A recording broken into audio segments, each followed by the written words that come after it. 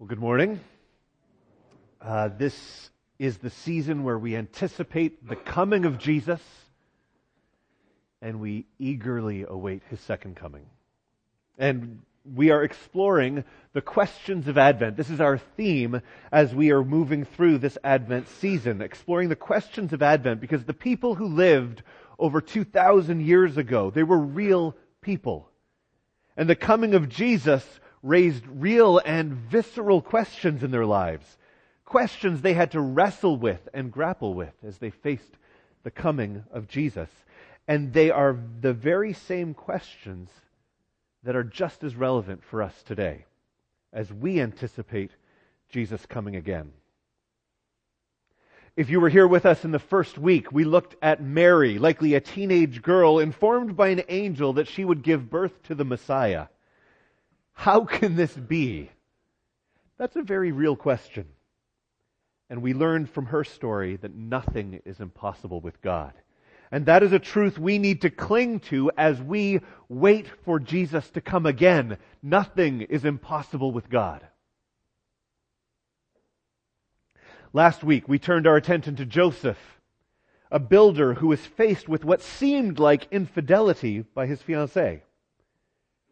What will this cost me to follow Jesus?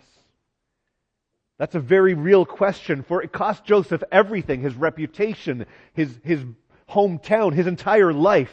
And that's a reality no less relevant for us today as we wait for Jesus to come again. Following Jesus will cost us everything. Now this week, we turn to an unusual subject for an Advent story. This morning we're going to look at King Herod, a ruler who claimed the title King of the Jews. And instead of focusing someone from these birth narratives, someone we can hold up as an example, we're going to look to Herod as an example of what not to do. For the question implied in Herod's actions surrounding the birth of Jesus is this: how can I still rule? The real King of the Jews was being born, God's Messiah, the one who would save His people from their sin and open for them a way back into close relationship with their God. The King and ruler of the entire world was born. Herod did not take it well. And sometimes neither do we, honestly. I think the question is just as relevant for us. We may not respond with the kind of violence and bloodshed instigated by Herod, at least I hope not. But we often approach Jesus with a very similar attitude. Look, I know you're my Savior and my God, but how much can I really get away with here while still pretending to be following you? I mean, I believe in you, Jesus, but is there a way of following you that allows me to stay in control, allows me to be in control of my own life and my own decisions, my own trajectory, my own future? It's the same basic question as we anticipate the second coming of Jesus. Jesus is coming back. But until He does, we often find ourselves wrestling with this very question: how can I still rule? Our story today explores Herod. Or rather, kind of explores around Herod. You'll see. He's an odd choice for an Advent story because he is an example of what not to do. But we are no less confronted with the very same question. As we explore the coming of Jesus and as we await His second coming, the Advent question for this morning is: how can I still rule?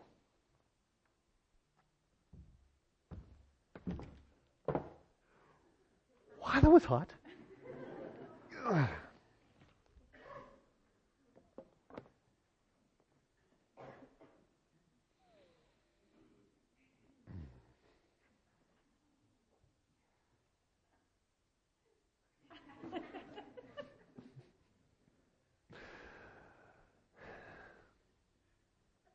Chapter 1 begins with a reading from Matthew 2, verses 1 and 2. After Jesus was born in Bethlehem in Judea during the time of King Herod, Magi from the east came to Jerusalem and asked, Where is the one who has been born King of the Jews? We saw his star when it rose and have come to worship him."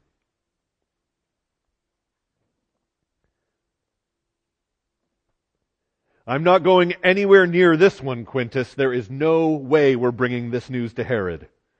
The two men, purposefully disheveled to blend in with the crowds in Jerusalem, had been walking their normal route when they overheard the strangers from the east, magi by the looks of them, inquiring about a child who had been born.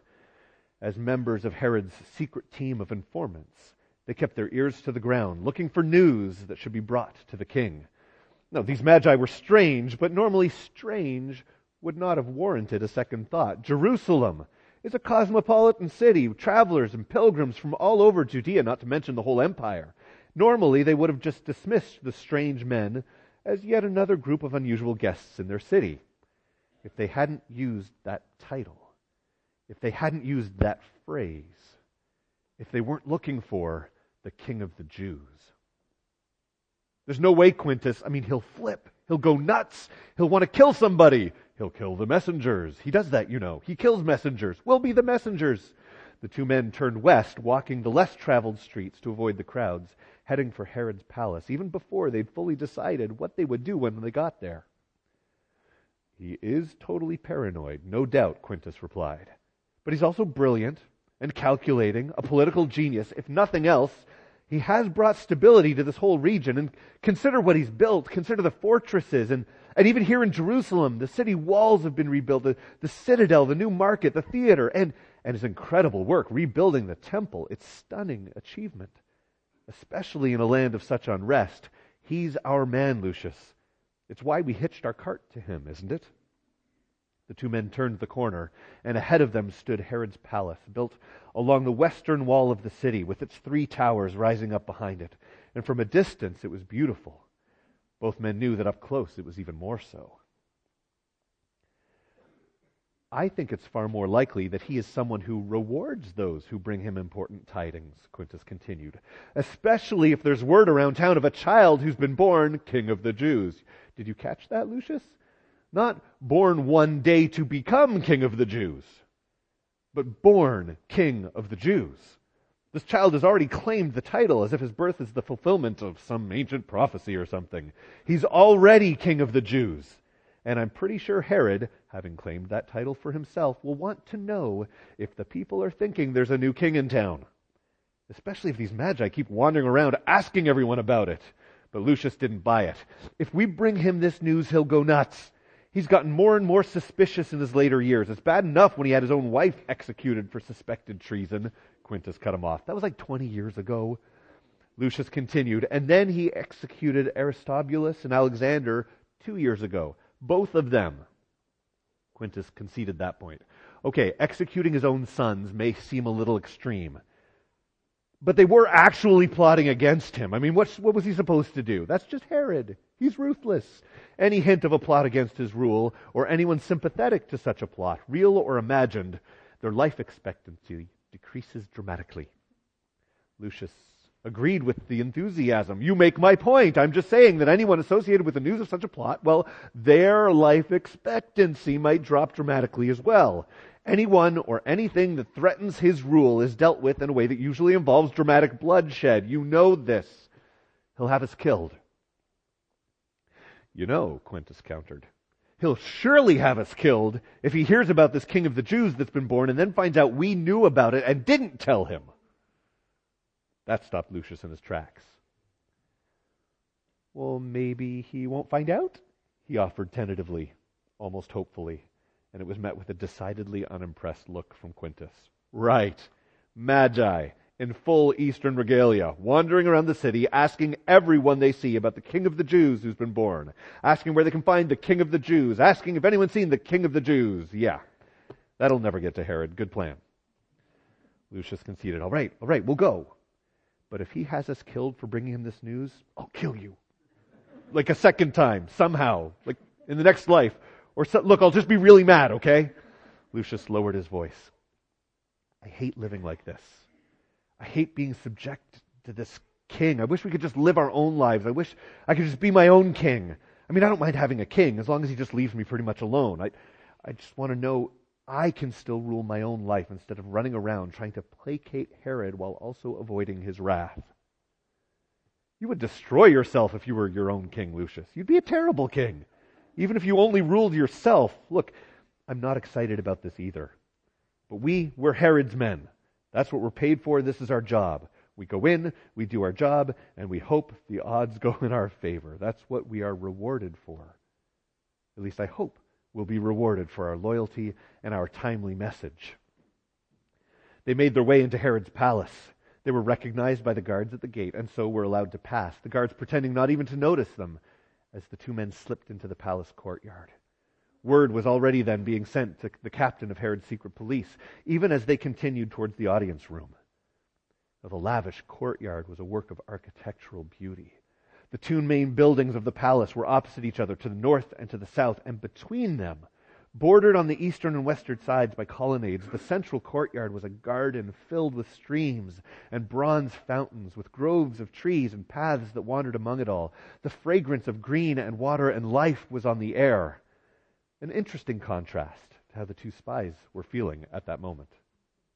They made their way to the northern building where Herod was currently residing while he was in Jerusalem.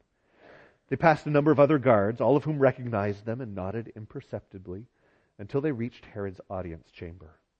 They gave their names and waited outside to be summoned. They didn't have to wait long.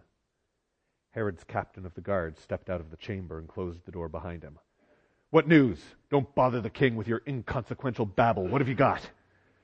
Quintus and Lucius explained what they'd heard, the Magi, the child who'd been born king of the Jews.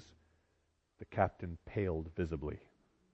Normally, he would have tried to intercept the news so he could be the one to present it to the king, so he would be the one rewarded for providing useful information. But this news? Nope. He did not want to be the one to tell the king either, so he rapped on the door twice, entered leading the two men. "O king," the captain began, "these two men have something to tell you." Herod, brooding on his throne in a darkened room, merely growled and motioned for them to speak.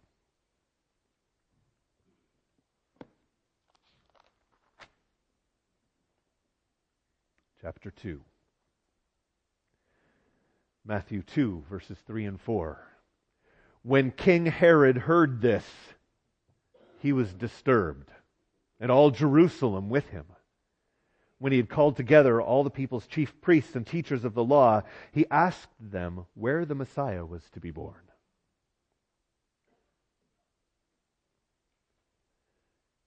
"I am disturbed," Simon the high priest complained. "I don't like being summoned." A small group of men hurried through the streets of Jerusalem.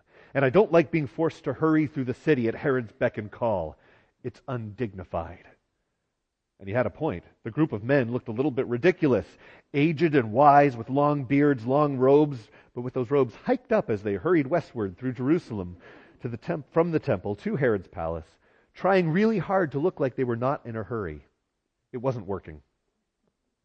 But the real question is, I would think, should we tell him about the prophecy? A younger priest, who was actually from Aaron's line, spoke up. Should we tell him the child is to come from Bethlehem? Simon, however, an outsider from Alexandria, who had been appointed high priest by Herod himself, displacing the legitimate line of succession of the priesthood, countered sharply. "Of course we tell him. He's the reason we have a temple. He's the reason we have our positions. We serve at Herod's pleasure." "Oh," the younger priest conceded, "I thought we served at the pleasure of the Lord." That earned him a glare from the high priest. But since they were in a hurry, he let it pass. "I agree with Simon," said one of the teachers of the law. "My legal counsel would be to honor Herod as God's chosen king of the Jews. We are under severe and direct obligation to report to him and to provide any and all information he is seeking." "That's not just your legal opinion," another countered. "That's your self-preservation talking. You don't want to incur Herod's wrath for withholding information. Have you considered what will happen if Herod finds the child? What do you think he'll do then? The one who had his own wife, his own sons executed. You think the child will be safe?" Yet another chimed in disagreeing. "And what do you think he'll do to us if we refuse to tell him? Remember, it wasn't that long ago that Aristobulus III was in line for the high priesthood and Herod had him assassinated. You think our positions here in Jerusalem are any more secure? He put a Roman eagle on the main gate of the temple.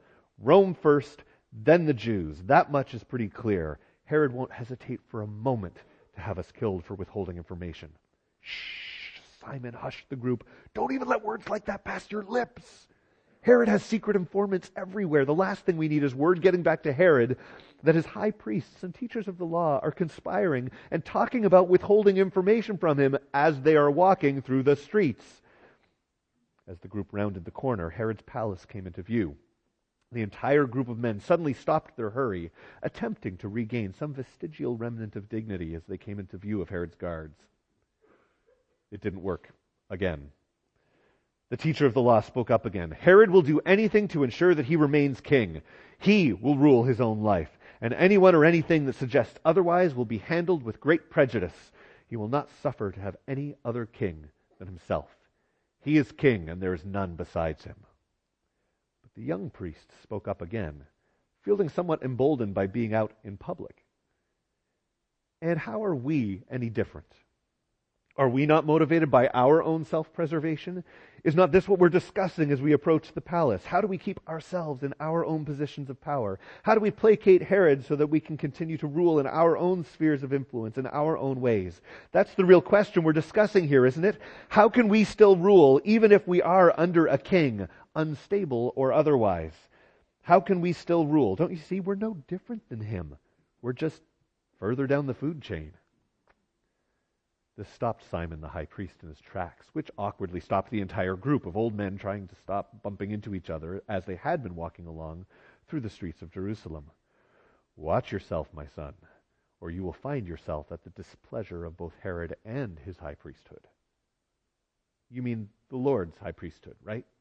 Simon flushed, turning to address the insult and the insubordination, just as some of Herod's palace guards acknowledged the group of elders, announcing the group loudly. The high priests and teachers of the law from among the Jewish people, he called out. And the guards stepped away from the entrance to the palace and motioned by lifting their spears into a neutral vertical position so that the group of elders could pass. Simon addressed his entourage. If such a child has indeed been born, well, then the Lord can protect his own. Not even Herod can stop the true Messiah when he comes. And if Herod finds this child, then we can be assured that this child was not the Messiah. There is no conflict of interest here. We will simply report the words of the prophet Micah, which anyone can look up if they were so inclined. But you, Bethlehem Ephrathah, though you are small among the clans of Judah, out of you will come for me one who will be ruler over Israel, whose origins are from old, from ancient times. We can tell him no more, and we will tell him no less. Are we clear on this? He turned to the younger priest. Are we clear? And you and I are not finished. We will have a discussion back at the temple after our audience with Herod has concluded. The high priests and teachers of the law were ushered into Herod's audience chamber. It did not look like Herod was feeling well.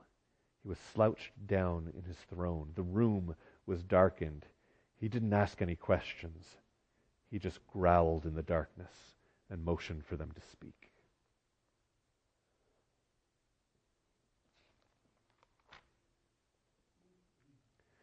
Chapter 3. Matthew 2, verses 7 through 9 say this. Then Herod called the Magi secretly and found out from them the exact time the star had appeared. He sent them to Bethlehem and said, Go and search carefully for the child. As soon as you find him, report to me, so that I too may go and worship him. After they had heard the king, they went on their way.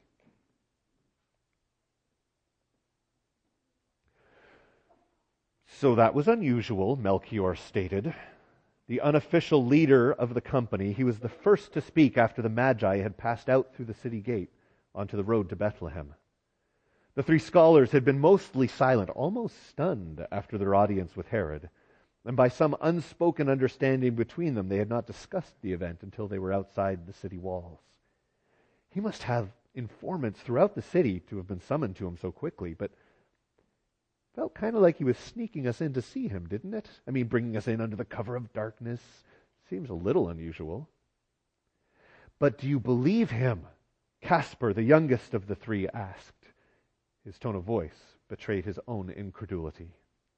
Balthazar, the third of the Magi, answered his younger companion. I believe this Herod is a complicated man. He obviously is physically ill. That much was evident. The man is not well, but beyond his physical ailment, I am forced to wonder about the stability of his mind.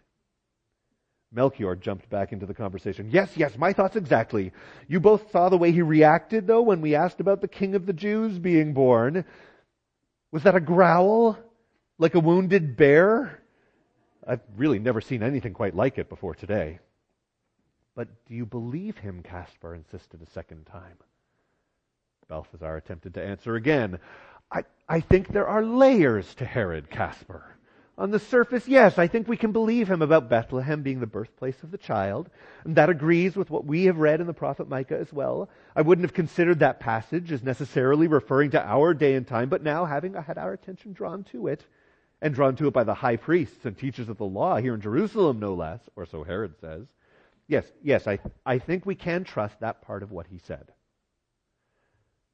It's not the part I was talking about, Caspar countered. I mean, what about the part where he asked us to report back to him so that he might go and worship the child as well? Balthasar sighed deeply. Yes, that part was admittedly a little harder to swallow. The camels they were riding all snorted too, shaking their heads from side to side, as if they too found Herod's words lacking credibility. It's possible, though, that he's just not feeling well, and we're interpreting his words through the lens of his illness. Really? Caspar was not impressed. What about you, Melchior? What was your impression of this Herod, king over Judea? King of the Jews, actually, Melchior began. I think that's why he reacted the way he did when we announced our intentions. He's claimed that title for himself. And I don't think it's that difficult to discern that he is threatened by such a child being born. That is a man who gives off every sign of being threatened by anyone or anything that might challenge his own self-determination, his own rule, his own kingdom. Exactly, Caspar affirmed. That's what I mean. I can't believe he would ask us to find the child and report back to him so that he can worship the child. Highly unlikely for a wounded bear to worship an upstart cub. He'll eat him instead. Balthasar cautioned the younger magi. Now, Caspar, you can't be jumping to conclusions here. If he wanted to do the child harm, don't you think he would have sent a contingent of soldiers with us? He may have been ill, but he's obviously a man wise in the ways of the world. He knows full well that we could just go and warn the family, that we might voice our suspicions of his motivation for finding the child. Even so, he did not send soldiers with us. He let us go our own way to find the child. That suggests at least some level of believability to his words. No, it doesn't, Caspar explained. I get the impression that no faithful Jew in their right mind would lead soldiers to a child that might be the promised king from days of old. I think he's counting on us finding the child for him, because nothing from among his vast array of resources could accomplish this task. We are his unwitting tools, or is that pronounced fools, who will find this child for him, dutifully reporting back to him so that he can do away with the child. Caspar, Balthasar soothed. Why so hostile? We have no reason to suspect such infamy from this Herod. We are here in his kingdom, at his pleasure, enjoying his hospitality. He has graciously welcomed us, and while being brought to him under the cover of darkness is unusual, almost like he was keeping it a secret, he gave no other indication of malicious intent. Now, I will admit, it was an odd audience with the king, but we must take care not to misinterpret the signs of his illness with the intention of ill will toward the child. Caspar couldn't hold his tongue any longer. You're both blind. I know I'm the youngest among us, but maybe I can still see the things to which you have both been blinded, whether by age or by court experience. It's not just Herod. I'm not singling him out as some defective or diseased ruler, like he's some kind of anomaly. I'm saying it's human nature. People cling to control and power. I'm not even talking about something as obvious as political power or religious power. People want self-determination. They want autonomy, to be their own gods. No one likes being beholden to another. I don't care if you're a secret informant for Herod or one of the chief priests and teachers of the law. It is human nature to want to be one's own king, to preserve one's own self-determination, to say, I am, and there is none besides me. Melchior was nodding, but Balthasar Looked like he was about to object. Don't pretend you don't agree, Balthazar. The same is true of us as we ride along, discussing whether or not we will submit to the lordship of the king of Jerusalem. We're no better than Herod is. He claims kingship here, but here we are deciding if we will submit to his rule or if we will rule ourselves. Even Herod serves at the pleasure of Caesar. You think he doesn't chafe under that lordship? Look, I'm saying that this is the base, foundational level of being human. We don't want anyone claiming lordship over us, limiting our perceived freedoms and having any claim to our allegiance. Melchior agreed. You are wise beyond your years, young one. And I think you have surmised the root of what we observed in Herod himself. It was just magnified 1,000-fold based on his high position as king. What might be evident only more subtly among the common man is glaringly obvious in a king who has grown suspicious and erratic and unbalanced in his paranoia. The harder you grasp after your own self-rule, the more broken you become. Be you a king or be you a peasant, this is the real problem presented by the child. If he is the promised one from days of old, then he claims lordship over the whole world. It's why we came to worship, remember. Balthazar interjected. Not everyone is going to resent this king being born. There are many who will celebrate with us, especially since this king has been promised by a benevolent and loving God, as we have seen in the Jewish scriptures. Their God is patient and loving, faithful from generation to generation, a God who has promised redemption and rescue for his people. Caspar jumped back in. But the vast majority of people hear that a king has been born, and they will instinctively seek to preserve their own rule rather than yield. I mean, they might acknowledge him with their lips, but he will be no more than an ornament in their lives. Their lives will remain oriented around their own self-rule, their own priorities, their own self-determination. It's as the prophet Isaiah has written. The Lord says, "The people come near me with their mouth and honor me with their lips, but their hearts are far from me." Their allegiance will be reluctant at best, because they'll go through life asking the question, how can I still rule my own life even though the king has come? Informants, priests, Herod himself, even magi bearing precious gifts, but who will return home and go back to our lives of privilege and affluence. Are we willing to completely reorient our lives around the lordship of this new king? Or are each of us asking, how can I still rule? All three men fell into a thoughtful silence, considering this question. Their camels plodded on as they headed to an inn just outside Jerusalem to spend the night before heading to Bethlehem in the morning.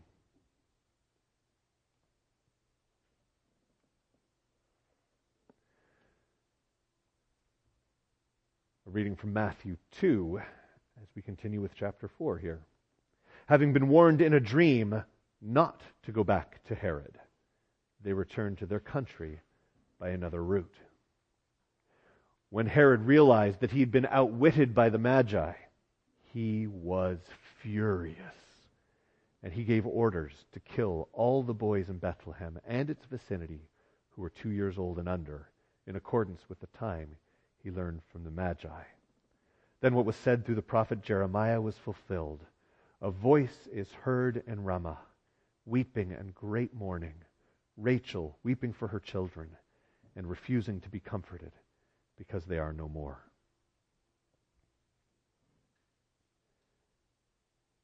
In the darkness of his audience chamber, Herod's anger boiled within him. Growing more ill by the day, his fuse was growing shorter and shorter. His attendants kept their distance, fearing an unpredictable outburst. Herod called to his captain of the guard, who came and presented himself before his king. His voice low, trembling with anger, Herod sent his captain and his forces to the city of Bethlehem. No one will take my rule from me, not my wife, not my sons, and certainly not some baby in a backwater town, prophecy or no prophecy. He glared at the captain of the guard. every male child under the age of 2, he growled. Kill them. Kill them all. I will never give up my rule.